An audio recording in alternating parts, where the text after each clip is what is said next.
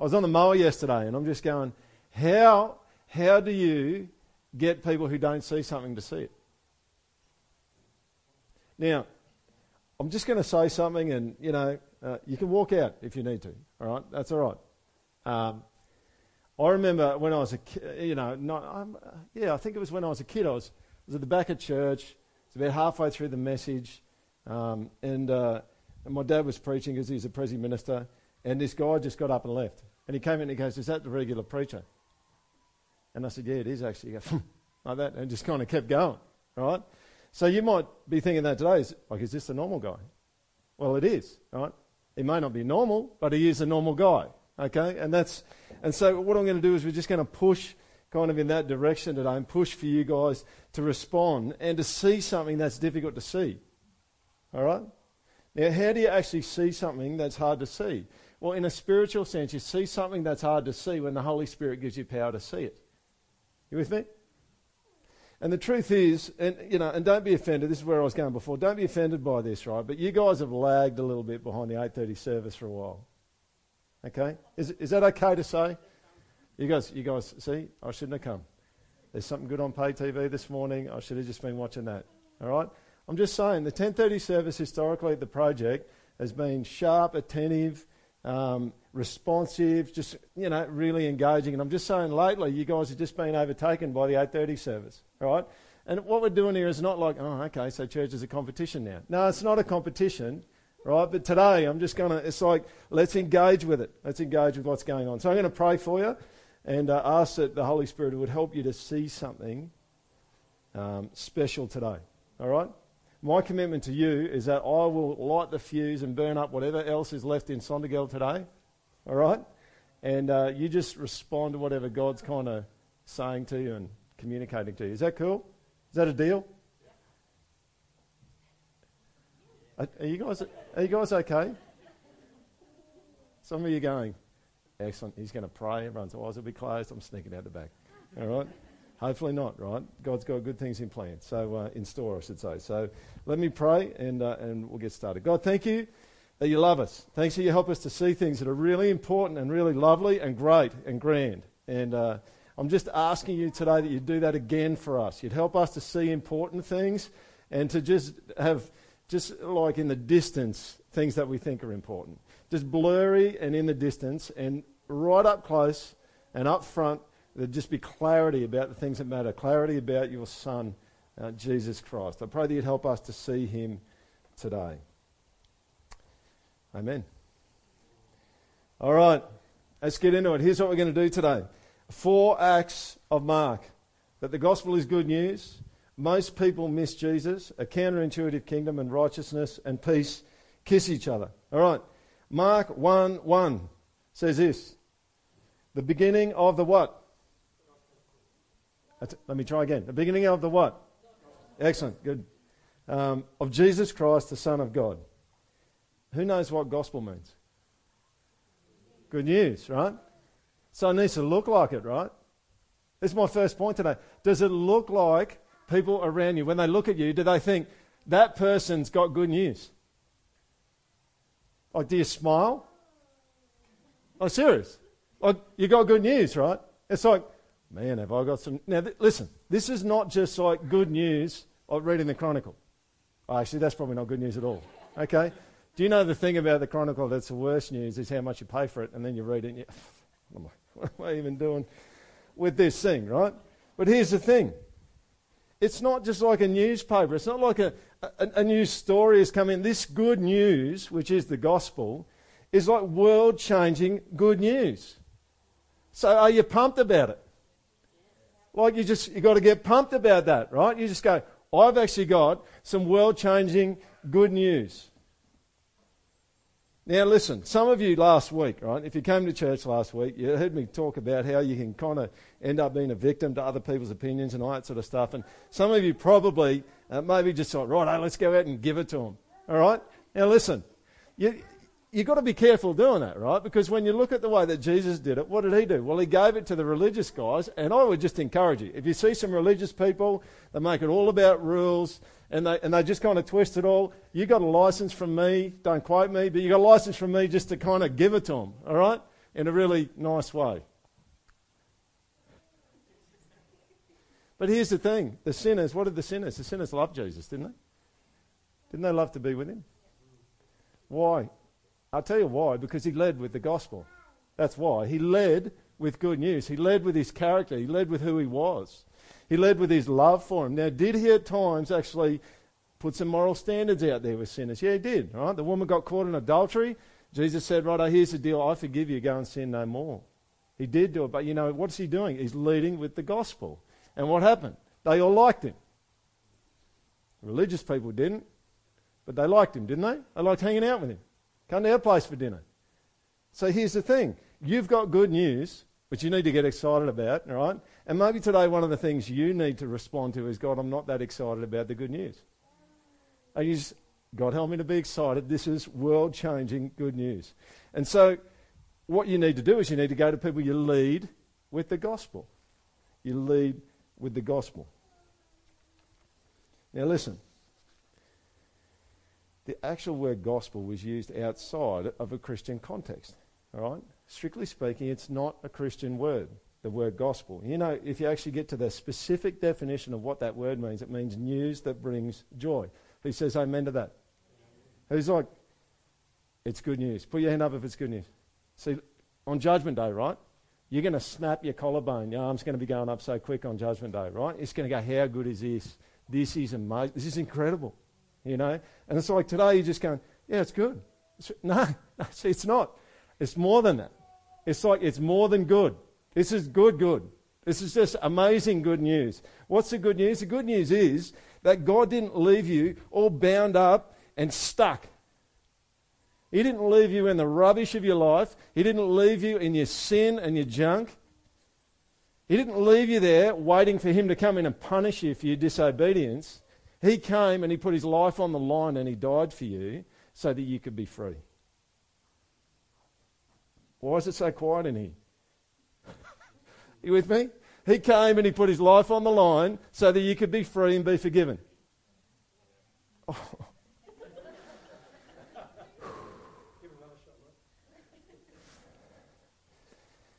I'm just trying to help you here. That's all I'm doing. All right, listen. You go right back, and in Roman culture, you had a gospel, right? And there's an inscription, historical inscription, in a Greek city. Not even making this up. Says the beginning of the gospel of Caesar Augustus. All right, it's written on it. Okay, gospel was not a religious term. It was like good news, right? So Caesar Augustus has been born, and he actually gets coronated, and it's good news for everyone. And the people who actually tell good news, you know what they're called? Evangelists, right? And some of you just kind of been messed a bit with American TV evangelists. You with me? Just like I've seen too many of those guys and they're up to something, right? But here's the bottom line. Your job is to be an evangel, to tell good news, all right?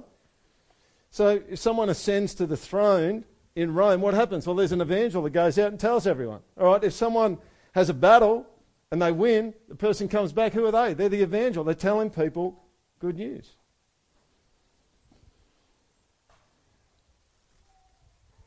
What about this? I love this quote. Jesus has come. Anything can happen now. I'll just stop on that. This is Tim Keller, right? Jesus has come. Anything can happen now. Now, if you think back pre-Jesus, we've got trouble, right? We've got people disobeying God. We've got people getting into slavery. We've got people just getting trashed and trashing each other. It's kind of like humanity is in a straitjacket on the way to hell. You with me? But Jesus comes, and now anything can happen. Like things are on the table now that would never have been on the table. And you've got to get excited about that. Amen? You get excited about that. But the gospel's not just good news. Listen to this. It's actually powerful news. All right? Romans 1:16-17. For I am not ashamed of the what? The gospel. It's the power of God for salvation to everyone who believes, to the Jew first, then to the Greek. Now listen. One of the things that I reckon I didn't have as clear in my head when I first started preaching probably 15 years ago, 20 years ago, is just how powerful it is to get into people's heads the gospel. God's kindness, his gentleness, his help, his support. And I get that now, all right? And I'm getting it more and more every day. And so when I get up and preach, it's like, it's not just about nailing the stuff that people get wrong. The things I say have got to have a gravitational pull toward by the gospel, right? The gospel's kind of, it's like a Dyson vacuum cleaner, you know? You stick that thing in the middle of a bunch of pet hair and stuff's just getting sucked into it, right? And that's kind of how the gospel's meant to work, right? It's like you stick it in places and it just is powerful and it's actually drawing people toward it. Is everyone okay? That's what you've got, right? That's the good news that you've actually got. You've got that kind of good news. It's like the engine room. Now, is anyone kind of feeling happy right now?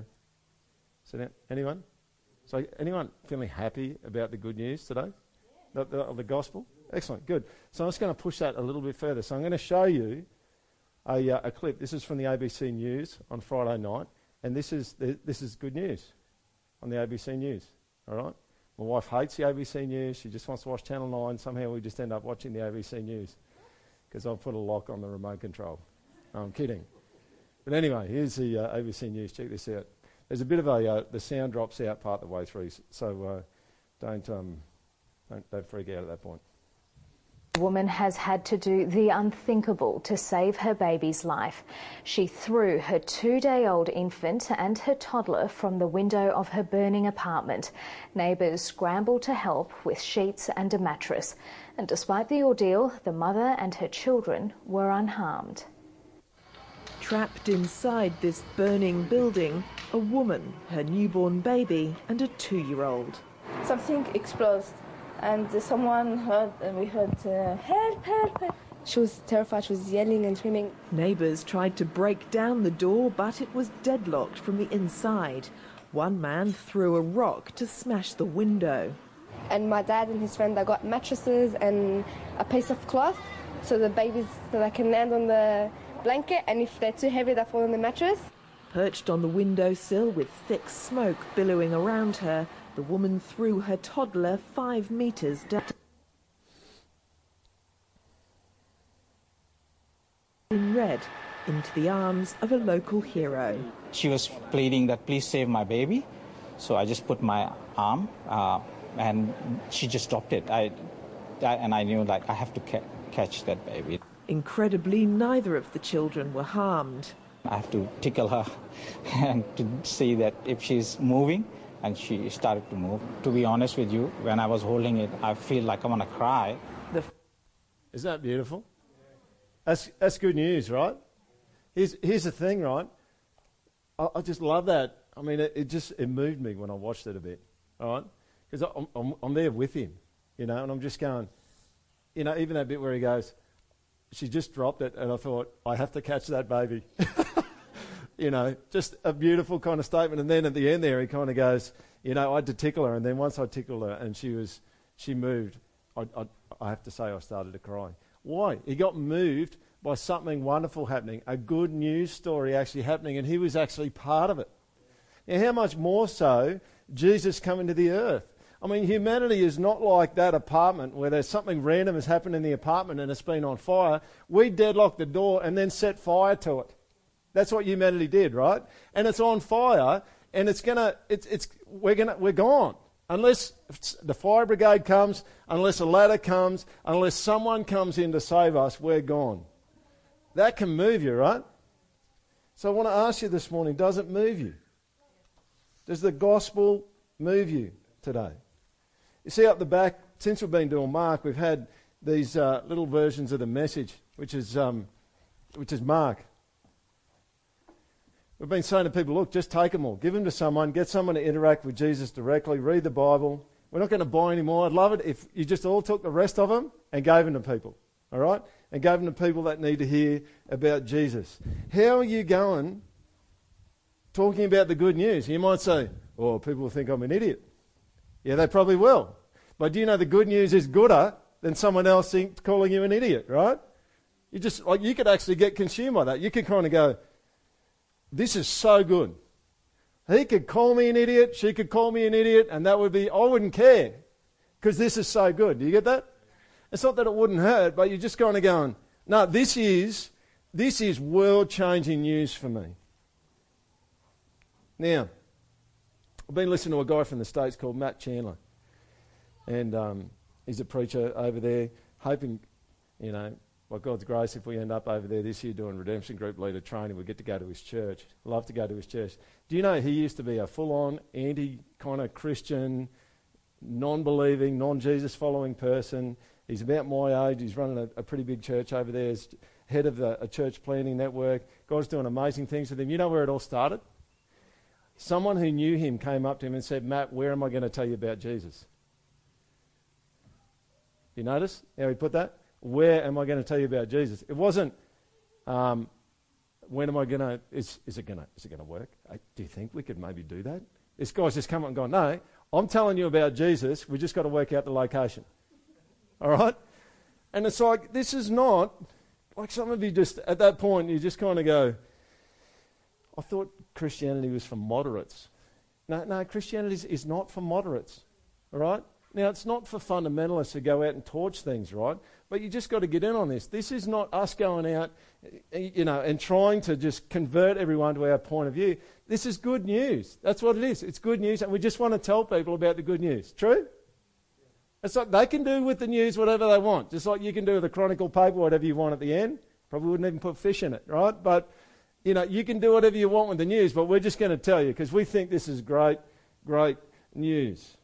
So in the next couple of weeks, you can just guaranteed Easter weekend is going to be all about Jesus. So why don't you just start praying if you're not already and say, God, who would you want me to invite to church? People just come to church at Easter and Christmas more often than they do at any other time in the year. So just pray for it and say, I want this person to hear the good news. God, can you move in them to stir them up to come to church? Not because the project wants to build a kingdom. The project is not building a kingdom. All right? I'm not interested in the project building a kingdom. But we're massively interested in building Jesus' kingdom. All right? We want to see his reign extend everywhere. Which is why we keep preaching and talking to you. And you kind of, sometimes you probably go, oh, you're pushing a bit far. What are we doing? Well, what I'm doing is I'm just going, let's get the reign of Jesus over every area of your life. Let's get it over the whole of Australia and the whole of the world because it's a good reign, right? He's a good king. Is everyone with me? That's what we're doing. So Easter Friday, we're going to have the Easter Epic. There's going to be a kids' church that's going to run the full kind of duration. So we're going to be here at 9:30, just one service on Easter Friday. We're going to have the Easter Epic. Here's a trailer for it. This, just before I roll it actually, this trailer's still got a couple of minor amendments, but this is what we've got so far. Carly Graham's heading it up this year, and she's just doing a great job. So looking forward to Easter Good Friday morning. Here we go.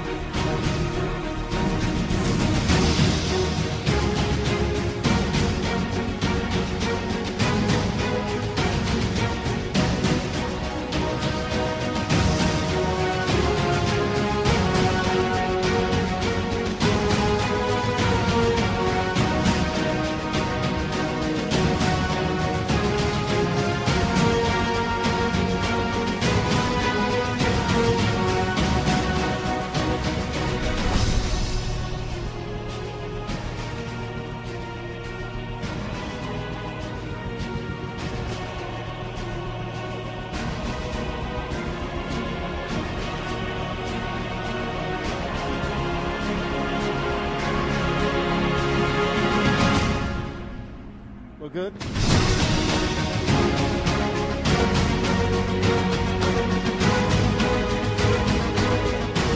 is the task of the church, right? Is to make the good news look good and get it to people. That's what we're doing, all right? And that's what God calls you to do with all the people that you know that don't know him and don't follow him. It's like it's good news, all right? So let's get the good news out. Be a good evangel in the lead up to Easter, and maybe God, let's just see what God does. He can do whatever he wants. Let's just see what he does. A word of warning, though.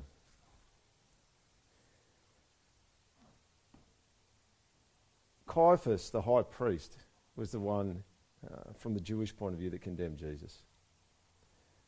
You could miss the good news. Listen to what Caiaphas says in John 11, verse 49 to 53. But one of them, Caiaphas, who was high priest that year, said to them, "You know nothing at all, nor do you understand that it is better for you that one man should die for the people, not that the whole nation should perish." He did not say this of his own accord, but being high priest that year, he prophesied that Jesus would die for the nation, and not for the nation only, but also to gather into one the children of God who are scattered abroad. So from that day on, they made plans to put him to death. Now listen, what's Caiaphas doing? He's the representative of God. He's prophesying on God's behalf that Jesus was going to save the nation without even believing it. Do you see that? Like God's using him as his tool to say something that's actually true. And he's kind of like he's saying, all right, it's better for Jesus to die than for everyone to perish. Who thinks that's true? Well, for us it is, right? If you've got any kind of self-preservation inside of you, you're just going, amen, Caiaphas. We're with you on that one. All right? It would be better for someone else to die than for me. I don't want to be the one stuck in the apartment that's burning down. It would be better if Jesus was. And somehow he's prophesying this and he's got God speaking through him and he completely misses it. All right, number 2. Most people missed Jesus. Listen to this. This is about Pilate from Mark and then a section from John 18. And as soon as it was morning, the chief priests held a consultation with the elders and scribes of the whole council, and they bound Jesus and led him away and delivered him over to Pilate. And Pilate asked him, "Are you the king of the Jews?" And he answered him, "You have said so." And the chief priests accused him of many things. And Pilate again asked him, "Have you no answer to make? See how many charges they bring against you." But Jesus made no further answer, so that Pilate was amazed. Do you see what's happening here? Like there's something going on, and Pilate can kind of see that there's something going on here, but he's not entering into it. He's actually missing Jesus. And we get a bit more of a sense of the interactions between Jesus and Pilate in this passage out of John 18. So Pilate entered his headquarters again and called Jesus and said to him, "Are you the king of the Jews?" Jesus answered, "Do you say this of your own accord, or did others say it to you about me?" Pilate answered, "Am I a Jew? Your own nation and the chief priests have delivered you over to me. What have you done?" Now listen, just stop for a sec there. Listen to the way that Jesus responds to Pilate. The original question was, "Are you the king of the Jews?" And Jesus goes, "Annoying Jesus, did you say that? Or did people say that about me?" What's he doing? He's pushing in. He's pushing in upon Pilate to get a response from Pilate. Jesus says in the middle there, "My kingdom is not of this world. If my kingdom were of this world, my servants would have been fighting, that I might not be delivered over to the Jews. But my kingdom is not from this world." Then Pilate said to him, "So you are a king?" Jesus answered, classic Jesus, "You say that I'm a king." It's just like, what's he doing? I'm just going to push in again on you and see if you're going to respond to who I am.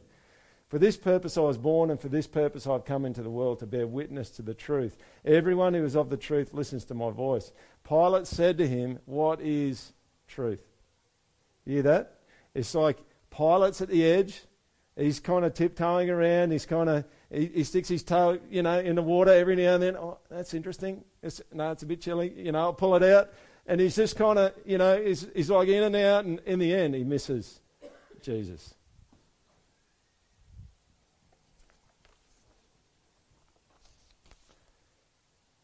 People in Mark miss Jesus all the time. Do you remember these? The people wanted a hero, so they kept coming to Jesus. What did Jesus say? "Don't tell anyone."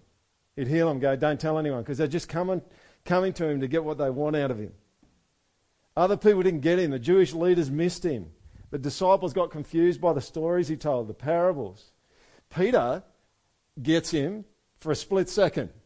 And then Jesus goes, I'm actually going to go and die. They're going to kill me.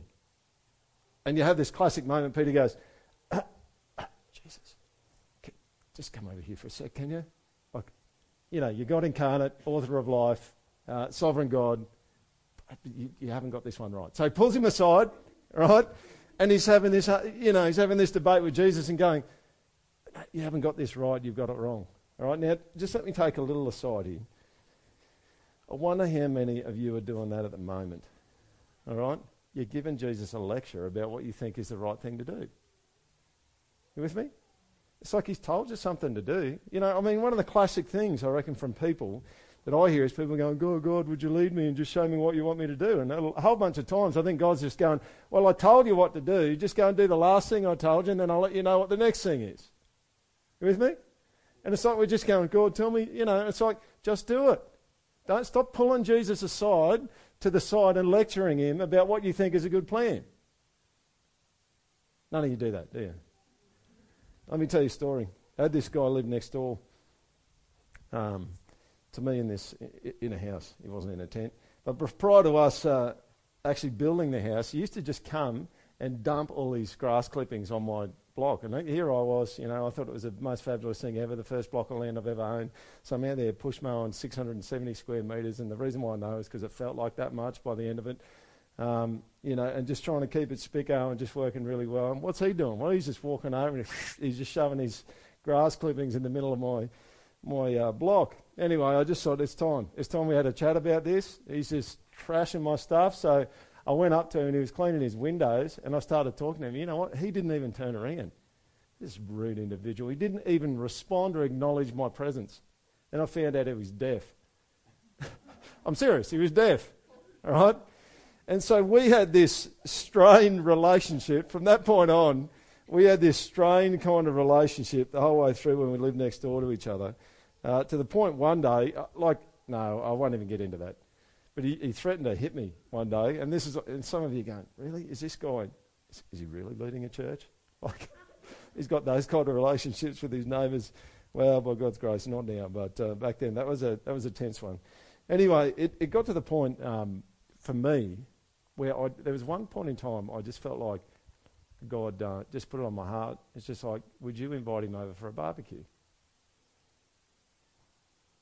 And it's just like, okay, Jesus, we're going to have a chat, all right? So you just get away from those other disciples and we're going to, all right, and what's happening? Well, I reckon for about a month, he was just on me and on me and on me. This is God, just on me and on me and on me about, would you invite him over for a barbie if I wanted you to?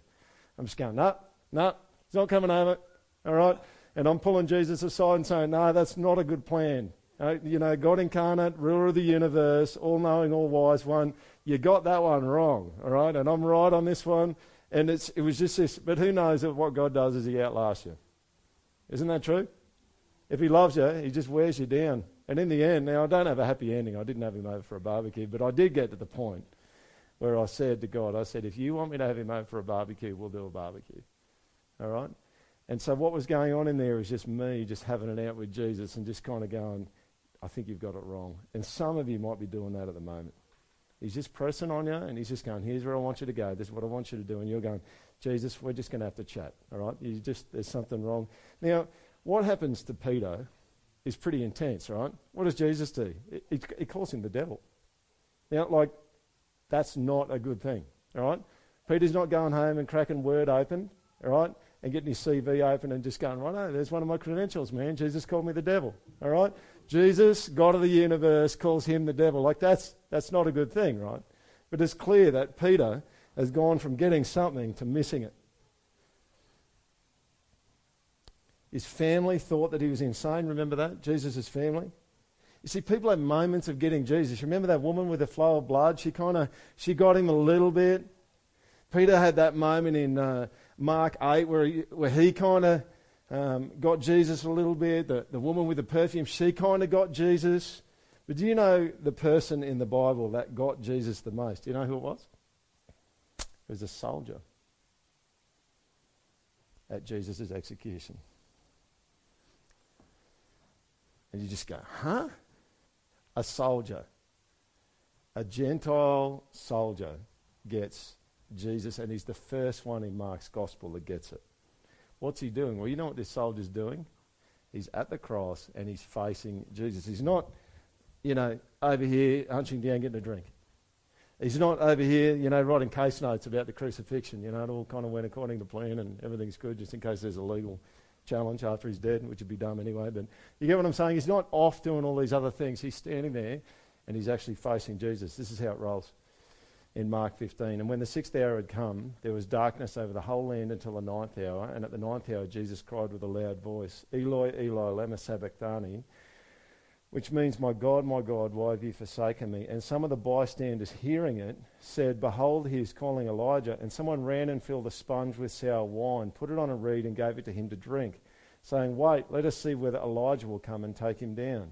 And Jesus uttered a loud cry and breathed his last, and the curtain of the temple was torn in two from top to bottom. And when the centurion who stood facing him, listen to this, saw that in this way he breathed his last, he said, truly this man was the Son of God. Now, you hear that and you go, oh, that's nice, right? But for Mark, the term Son of God is just a huge call, all right? No one's actually said that about Jesus through the whole Gospel of Mark. Commentators actually talk about the Christological weight that term actually carries. You see, the centurion is the first person in the Gospel of Mark to actually see Jesus for the purpose for which he was born, and that's dying on a cross. And do you know what actually happens to him at that moment? Bam! He becomes a Christian. Because he sees the way that Jesus dies. Do you get that? It just changes his whole perspective. It changes where he's at. It changes what he's actually seeing. Like, you think about this man, you just go, how many people has he executed? This is a guy that's killing God. And then, bam! This is the Son of God. And it tells you something about his heart. Martin Hengel, a commentator, makes this comment. He says, a crucified Messiah, Son of God or God, must have seemed a contradiction in terms to anyone. Jew, Greek, Roman or barbarian, asked to believe such a claim, and it will certainly have been thought offensive and foolish. You get that? Like, he's not just in an offhanded way just kind of throwing that out there. It's just like, hey, I've got a good idea. Jesus is the Son. There is something deep and significant that's actually going on for him right here. Now listen, how are you going at seeing Jesus? And seeing God for who he truly is. You see, sometimes we can sit and we kind of go, yeah, I got that. Yeah, I got that one squared away. Yeah, I went to church. I read Psalm 23 this morning. I think I'm doing okay. I'm seeing God. Well, listen, you probably just need to be a little bit more hesitant than that, if that's where you're at. Now, I'm not saying that you don't see anything about God, but you better just kind of have a little bit of hesitancy and just say, I think I get some stuff, but man, I'd love to get some more. Man, I'd love to see it more clearly. You remember the father in Mark 9, his son's afflicted with an evil spirit. Remember what he said? He takes his boy to Jesus. And Jesus asked his father, this is in Mark 9:21, how long has this been happening to him? And he said, from childhood. And he has often cast him into fire and into water to destroy him. Listen to what the father says. But if you can do anything, have compassion on us and help us. And Jesus said to them, if you can. You get that? He's come along, Dad's come along, and he's just gone, this is a tough one. All right? I've got a kid and he's getting thrown into the fire. He's getting burnt. He's getting blisters on his skin from the fire and from the coals that he's landing on top of. This is a tough one, right? He comes to Jesus and he goes, listen, do you get what I'm saying? It's just kind of, I think you can do something, but I'm not sure. It's just like, I'm in, but then I'm kind of not in. It's kind of that kind of deal, right? And who knows that we can be like that with God, right? We can say, yeah, no, I'm in, but now I'm not in. So, well, I'm in, and then something happens, and I get all anxious. I go, oh, now I'm not in. All right? I don't know, right? And what's Jesus going to say to this dad? He's going to go, listen, don't go in and then not in. Come all in. Come all in. And he actually says to him, he says, all things are possible for one who believes. Now listen to the cry of the father. Immediately the father of the child cried out and said, I believe, help my unbelief. Do you hear that? That's a good cry, isn't it? And maybe some of you need to cry that out today. Where you just go, I'm in, but there's bits of me that are not in, and I want the bits that aren't in to be in. That's kind of what it is. It's like, press in, and cry out to Jesus. Don't just kind of sit there or do life and just kind of go, yeah, I get it. Just go, I think I'll get some. Oh, God, would you just help me to see more? Will you help me to see more of you and get more excited and connected with the truth of who you are? And what I want to do just for 30 seconds, just now, and we'll just do it in silence, is I just want to pull up. It's pretty full on. Like some of you might go, oh, Sondergaard, he's just, I don't know what he had for breakfast, right? But this is weird. But seriously, today, I just want to pull up. It's been probably a bit intense for you. Hopefully not. I hope it sounds good, right? Because this is all good. But I do want you to just stop for 30 seconds here in silence and just can you have a think about that? And maybe even if you think to pray, you could just cry out like the father of the whose son was being oppressed by an evil spirit, you know, and just say, God, I do. Jesus, I do see you. But Jesus, I'd like to see some more. You know, Jesus, I'd like to just enjoy you more, just get a fuller understanding of who you really are. The Holy Spirit's the one that can bring that for you. So why don't just take 30 seconds now. We'll just have a bit of silence and then we'll move on to the last couple of points.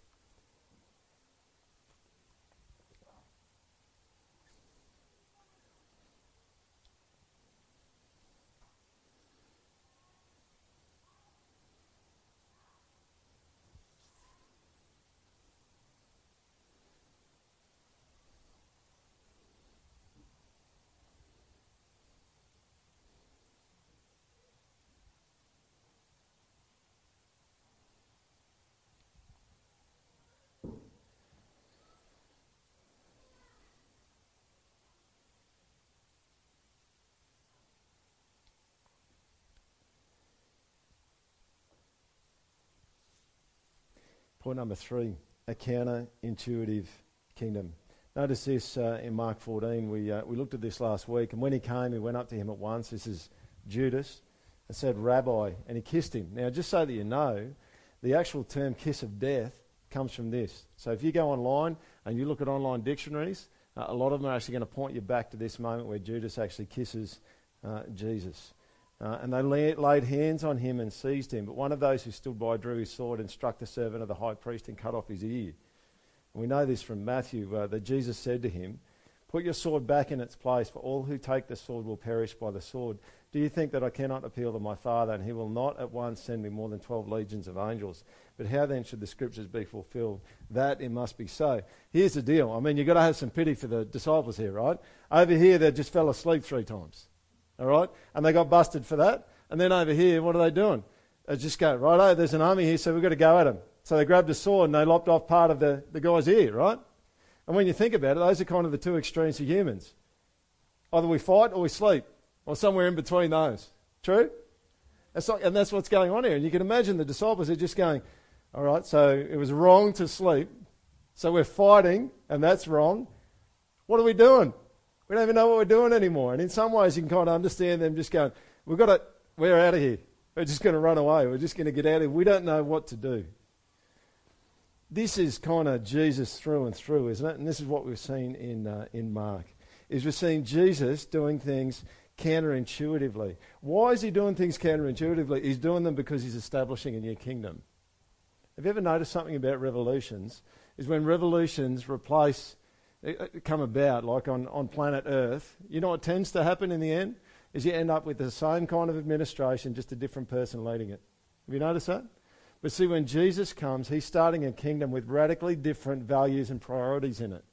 And people are just confused about it. You see, what humans normally do is we normally take the typical values of the world, the priorities of the world, and just embed them in our current philosophy. So in the middle of the garden, when a crowd of thugs comes to take out Jesus, what do? Well, what you do is you use power. That's what you do. So you grab a sword and you try to kill someone. Do you get that? That's kind of what we do, right? But that's not what Jesus is up to. We've seen Jesus the whole way through Mark acting in surprising ways. Anyone with me on that? It's just weird, man. It's like, what are you doing? What are you doing that for? That's not going to end up the way. And then it does. You just go, I'm wrong. Right? It did end up exactly the way that it needed to, but it just doesn't make sense to us. Do you know part of the reason why is because your intuition is dodgy? Bottom line, it's just the fallen kind of intuition is dodgy. So you go back to Proverbs and it says, there is a way that seems right to a man, but it only leads to what? Some of you know, it's death. All right? Intuition is dodgy. So what is God doing? God's coming in the Holy Spirit to live inside of you if you love him, to give you a new heart so that you've got a new intuition. True? But who knows, you still get it wrong. Because you don't do things the new kind of kingdom way. There's new orders, there's new priorities, there's a new administration that Jesus is establishing here. There's new values, there's new assumptions and goals. He's going to reverse perceptions so that you can't really trust your intuition. But listen to these. These are the strange oddities that have happened in the book of Mark. Jesus, like for over half the book, has been going, don't tell anyone about me. Seriously? Like there's got to be a book tour, a speaking tour, and some kind of short video clip on Facebook. And he starts telling people, I'm going to die. He's just going, oh, yeah, okay, maybe one day. No, people are going to kill me. They're actually going to kill me, and that's actually going to be part of the deal. And he's going, nah. And then he pulls out this one, and this one still kind of makes our head spin, doesn't it? It's like, seriously, if you love your life and you don't want to lose it, lose it. He's going, what? Lose it and you'll find it. Yeah, no, I'm all good for it. Do you know what I mean? And you're just going, that's not making sense, right? But this is the kind of administration and kingdom that Jesus is bringing. Jesus goes out and he touches lepers, and instead of him getting clean, him getting unclean, they get clean. You notice that? Just doesn't seem to work. A woman pours perfume on Jesus. It's probably worth 40 grand. And Jesus goes, this is like the most amazing thing. Just going, okay, all right. Okay, not getting that. And then you remember back in Mark 2, you got the guys with a friend who's a paralytic. We're going to bust through someone's roof of their house and they don't have insurance for that, because someone's actually doing it on purpose and Jesus is in there. They lower this guy down. All they want is like heal this guy. And what does Jesus do? His sins are forgiven. And everyone just, oh. You know what I mean? It's what? And people start, this is counterintuitive. It's just, what? Is that? And then he goes, okay, listen, that's his biggest deal. And Jesus goes, just to show you that that's his biggest deal and I've dealt with that, I'm going to heal him. And he gets up and he walks.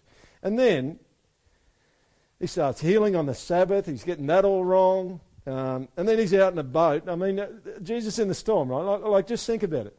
The disciples think they're going to drown. And he's punching Zeds out up the other end of the boat. Do you get that? He's snoring. So, somebody might go, isn't that a sin to snore? I don't know. Maybe it is in your house. Okay. But I think if Jesus wanted to, he could. I'd give him that kind of freedom, that flexibility. But do you get what I'm saying? Like that's weird. What on earth is he doing asleep in the middle of this thing? And then he outs an old lady. Do you remember that? A lady with the flow of blood, really shameful kind of thing in the culture. And he outs her. It's just like, who touched me? And all of a sudden, everyone, for this poor lady who's had this shameful condition, this poor lady, Jesus kind of outs her at that moment. Like weird, right?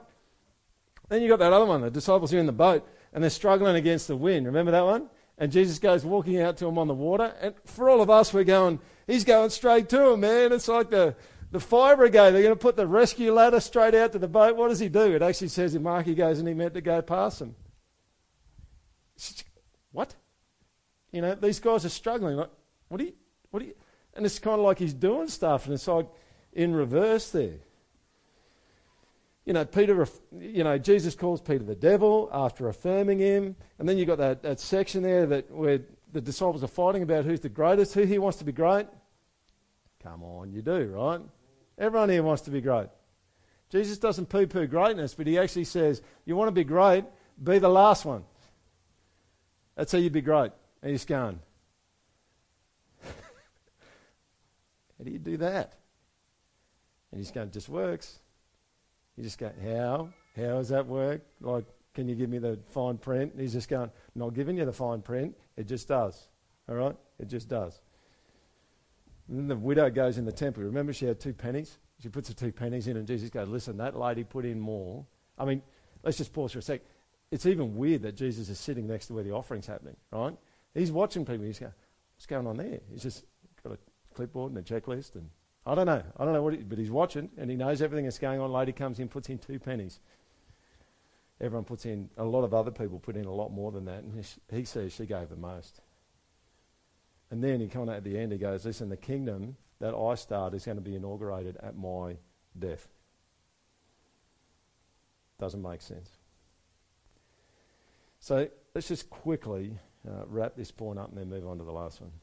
At the top of the world's lists and at the top of the God's list of values are these. See, the world likes power. God says that he likes weakness. I think about that. It's like that is what matters to him. The world loves money. Jesus is going, poverty. I love people who realise that they're poor. The world loves success. Jesus values suffering.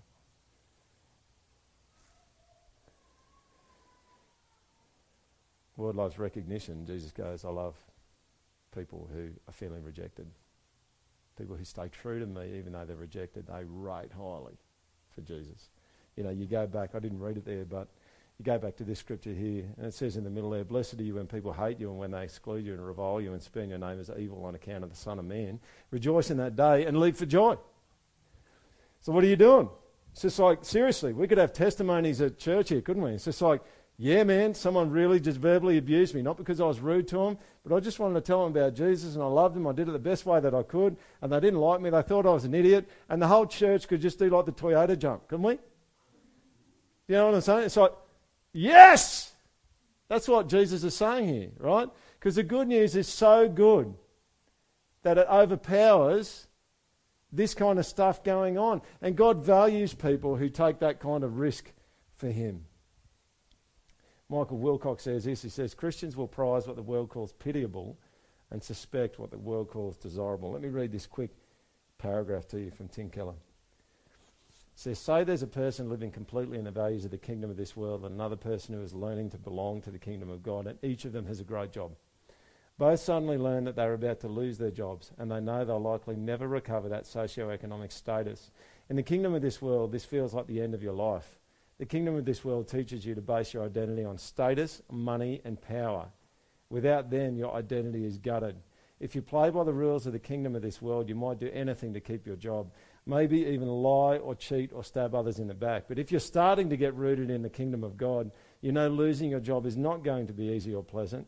But you've learned that when weakness and suffering, poverty and rejection are near, listen to this, the kingdom of God is near. It's the time when you come to grips with your real treasure, your real identity. What am I saying? If you're experiencing any of those things on the right-hand side, you are so close to where God is. Do you get that? Like if you're here today and you're just going, man, I feel really weak. And I can't even get myself out of bed in the morning. You're close. You're close to the kingdom of God because God loves people who are weak, who admit it to him. You with me? Is any, like, that's good news, isn't it? You with me? It is, right? You just go, whoa, man, I'm actually really close. Like the thing is that we kind of push away from weakness, don't we? So, well, I don't want to be weak. I want to be strong. You just go, okay, well, if that's the way that you're going to go, you're going to push yourself further and further away from God. If you admit weakness, all of a sudden we're getting really, really close to him. And we're close to his kingdom. We're in his kingdom. Same with poverty, suffering, rejection. Any time that any of those things are happening, Jesus is saying, whoa, you're really close now. You know, if it was a game, I don't know whether any of you still play, you know, and people go, oh, you're getting warmer, warmer, no, cold, warmer, hotter, really hot, you're going to burn yourself. You know that game? This is kind of Jesus here just going counterintuitive. You want to be close to the kingdom, you want to be close to him and what he's up to. Those are the things that he values in his kingdom. That's the revolution he came to set up. All right.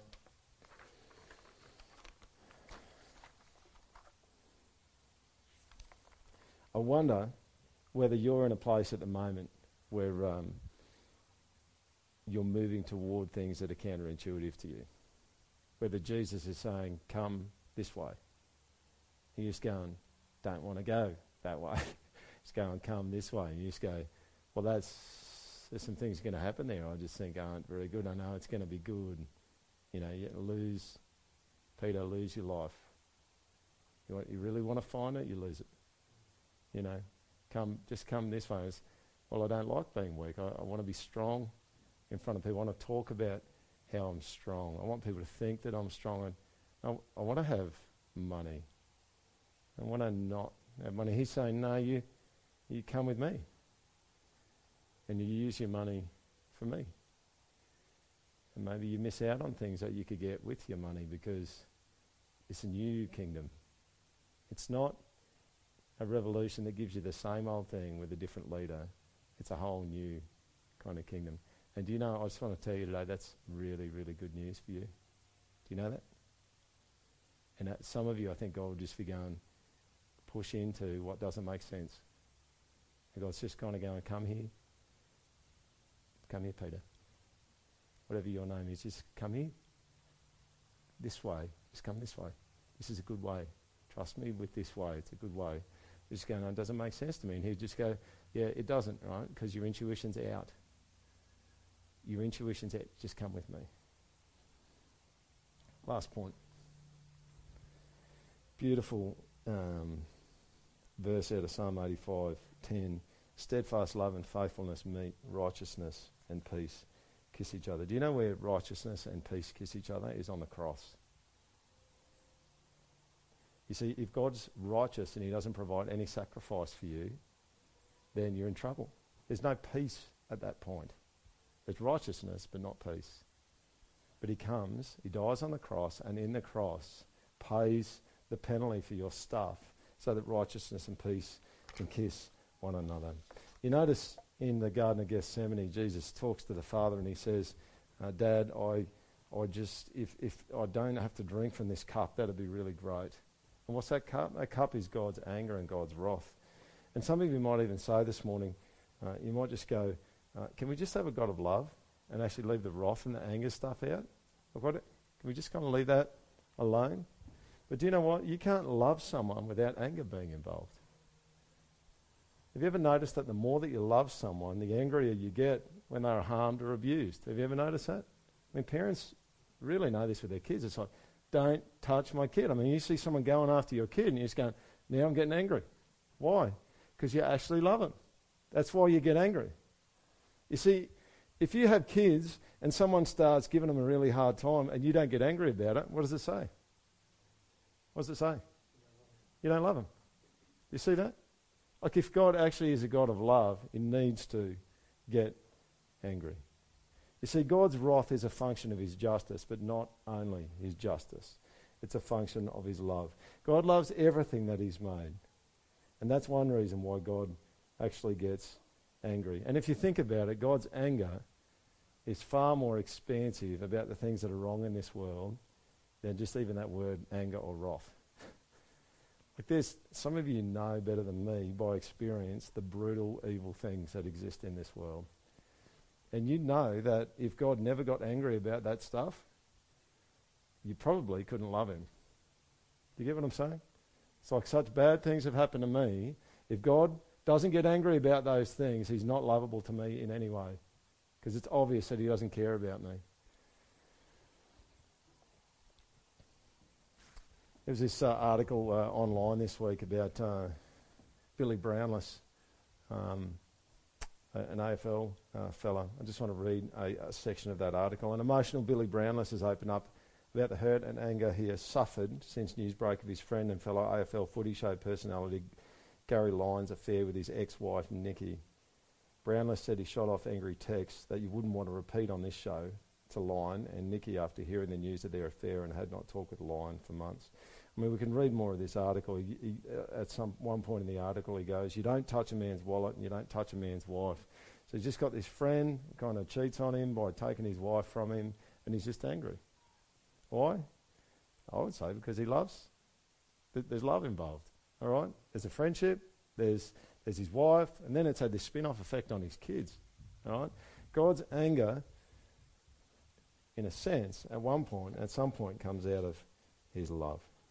They do go together. You see, if God is loving and good, he must be angry at evil, angry enough to do something about it. And here's where I want us to finish today. I don't know whether you noticed, but you've got the Garden of Gethsemane, where Jesus prays to his Father. There's another garden in the Bible, and it's the Garden of Eden. And I want you just to see a bit of a comparison between these two gardens. You see, in the Garden of Eden, humanity turned their back on God. They disobeyed God. In the Garden of Gethsemane, something different actually happened. Look at this. In the Garden of Eden, the devil came along and said, don't listen to God. Just get what you want. It'll only take one more thing to be happy. That tree. I mean, how much does that lie kind of get peddled in our society? Just one more thing and you'll be happy. They give in.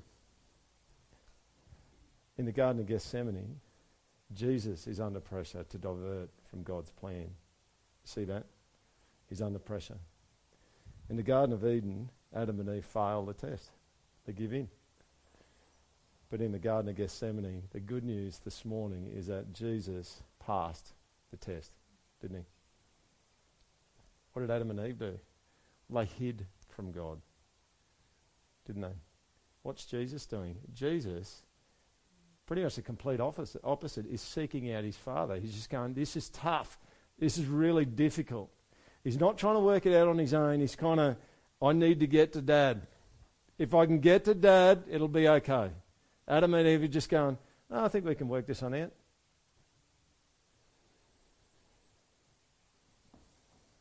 In the Garden of Eden, God had to call out to Adam and Eve. In the Garden of Gethsemane, Jesus calls out to God. Do you see that? It's not like, Adam, Eve, what are you guys doing? What are you doing? What are you doing in that bush? What you're wearing? What? That can't be comfortable. But what's happening in the Garden of Gethsemane is Jesus is calling out to his Father in the Garden of Gethsemane. Adam and Eve become less than human. See, humans in God's royal family are designed and made to withstand testing, and they didn't.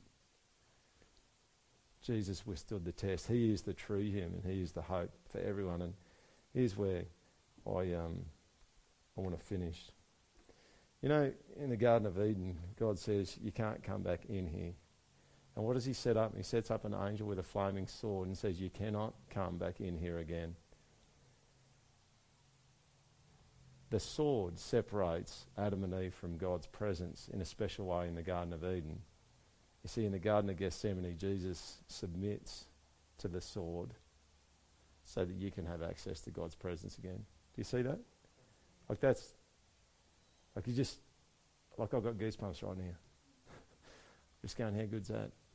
You know, he takes the hit, you know. And all of a sudden, you know, like God is everywhere, you know. And if you've been around Christian circles enough, you go, yeah, no, omnipresence is God's everywhere. But no, we're not just talking about omnipresence. We're talking about God's special presence.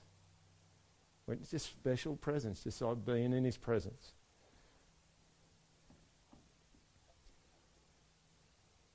See,